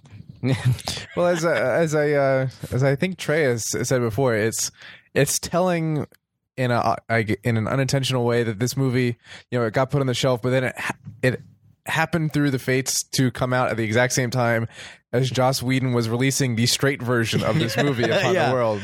Here's you want the me to formula, regurgitate here's the that shit that you like? meta-commentary. All right. Yeah. There you go. It's- This one, $30 million at the box office. The other one, all the money. Yeah, $10 All of the billion. Yeah, I mean it's great. Obviously, what else is there to say? It's a lot of fun to say. Good job, AFX guys. Yeah. Lance Anderson. It's Do you know Lance Anderson? I've worked with Lance Anderson. Some of these names I recognize. there's a thing here or there, but it's just one of those Some real movies actual that prosthetics in this movie. it's. They did that. Thank as God much this as movie possible. exists. They talked about it. Thank God it exists. Thank the Yeah. old gods. This movie Yeah. exists. Smash. Dorkman. Well, it's fun. A lot of times we say, I wouldn't want every movie to be like this, but I'm glad this one exists. Yeah. I'd be totally cool with every movie like this. If that's my choice, Yeah, totally cool. is there an option that they could all be like this? Yeah. You wouldn't download a car. Yes, I would. No. Yeah, no, yeah. Yes, please. Yeah, I love this movie. I can't think of any other movie where, I mean, we just did 28 Days Later, and we talk about going to the mansion. Obviously, this doesn't do that, but Maybe it does. I've never thought of any Goes other. to the basement. Yeah, but I can't think of any other movie where completely going off the rails in the third act is exactly the right choice. Is where it was going all along. And Now here's an interesting question. What if we hadn't had any of the Office stuff until the third act? Oh, until no. the Yeah, elevator no, call? then I think it that would wouldn't blow work. it. yeah, that couldn't that never would have worked. But yeah, I've just, it's such a, just gleefully loses its mind. It's just so Yeah. fun to watch, and like you, this is a movie that I would just pop in just to watch it. And there are very few movies now that I even Like. when I really like them, even when I really like them, there are very few movies that I tend to watch. You don't pop in Children of rather- Men every other night. Yeah, rather regularly, and I've watched this quite a bit just this year. So, yeah, I love it. Trace Dukes. I bought this movie and Prometheus when they both came out within a week or two of each other. They both came out. I bought them on iTunes, and I revisit both of them fairly often. I watch all the Bradley Whitford scenes on this one, and I watched The Landing and Prometheus. the rest For the of- same reason, they're beautiful. Yeah, they're because they're beautiful. But the rest of that fucking movie, no, thank you. But, We'll get there soon, guys. Yeah, but Brace yourselves. But The Landing is like, Prometheus is coming. such a good movie this could have been, and turned out to be the other thing. And I'm speaking of Prometheus and not this movie. Yeah, I really like this. I really enjoy this movie. Obviously, that was that's not a twist ending. Obviously, we started by saying we like it. It really is fun. It's a movie. It's a movie that you can't bemoan the fact like this should have been $100 million movies, not Avengers. I'm really not saying that, because this really shouldn't have made $100 million, because it's not the kind of movie that has that broad an appeal. It has a limited, selective appeal to meta movie snarky bastards just like us. So This is that like isn't everyone. It's like the 3% joke of movies. Exactly. So, if this movie appealed to everyone, then that would mean that we're, not hip and cool anymore. So we get to have this it's a movie for us, for, people who understand the meta nature of it. And that's as it should be. That's all fine. They have to keep making big, stupid movies like Avengers, because otherwise what would these movies be mocking? So we can't have all meta movies, because then there's nothing to be meta about anymore. So I'm really glad it's a movie. It's a movie that it's the kind of thing, it's like, I want to go, you see Asylum? If you just wrote better scripts, you could make good movies. Yeah. There's nothing in there other than, some size of the scope to it. Asylum could have made that. Yeah. Yeah. If they had, it would have been a little bit smaller size, it would have been smaller scale. They could have told that story, and it would have been awesome. Can you imagine a B movie schlock house that then turned around and then brought it all home with this big meta final thing? It's like Asylum should fucking do that. They should rip off Cabin in the Woods by meta-ing all their prior movies into one movie. That's the ultimate meta. I'm gonna go pitch that to them tomorrow. Highbrow mockbuster. Yeah. Anyway, this has been Down in Front. You can always find our episodes at downinfront.net. Subscribe to us on iTunes. You'll get a brand new episode every single week. It's free. Twitter.com/downinfront. Facebook Down in Front Show. Email us at downinfrontshow@gmail.com. Go to the forum. Involve yourself in the conversation. There's a wonderful community of really smart, cool, funny film people that mostly we don't talk about film, but we obviously do that too. There's that one guy. There's that one guy who talks about film all the fucking time, like it matters.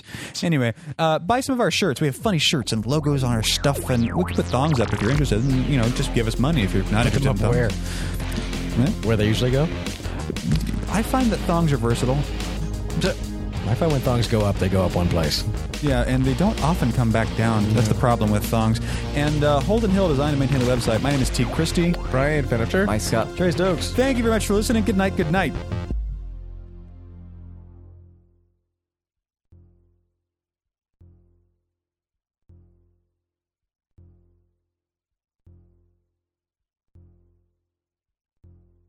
Friendsinyourhead.com.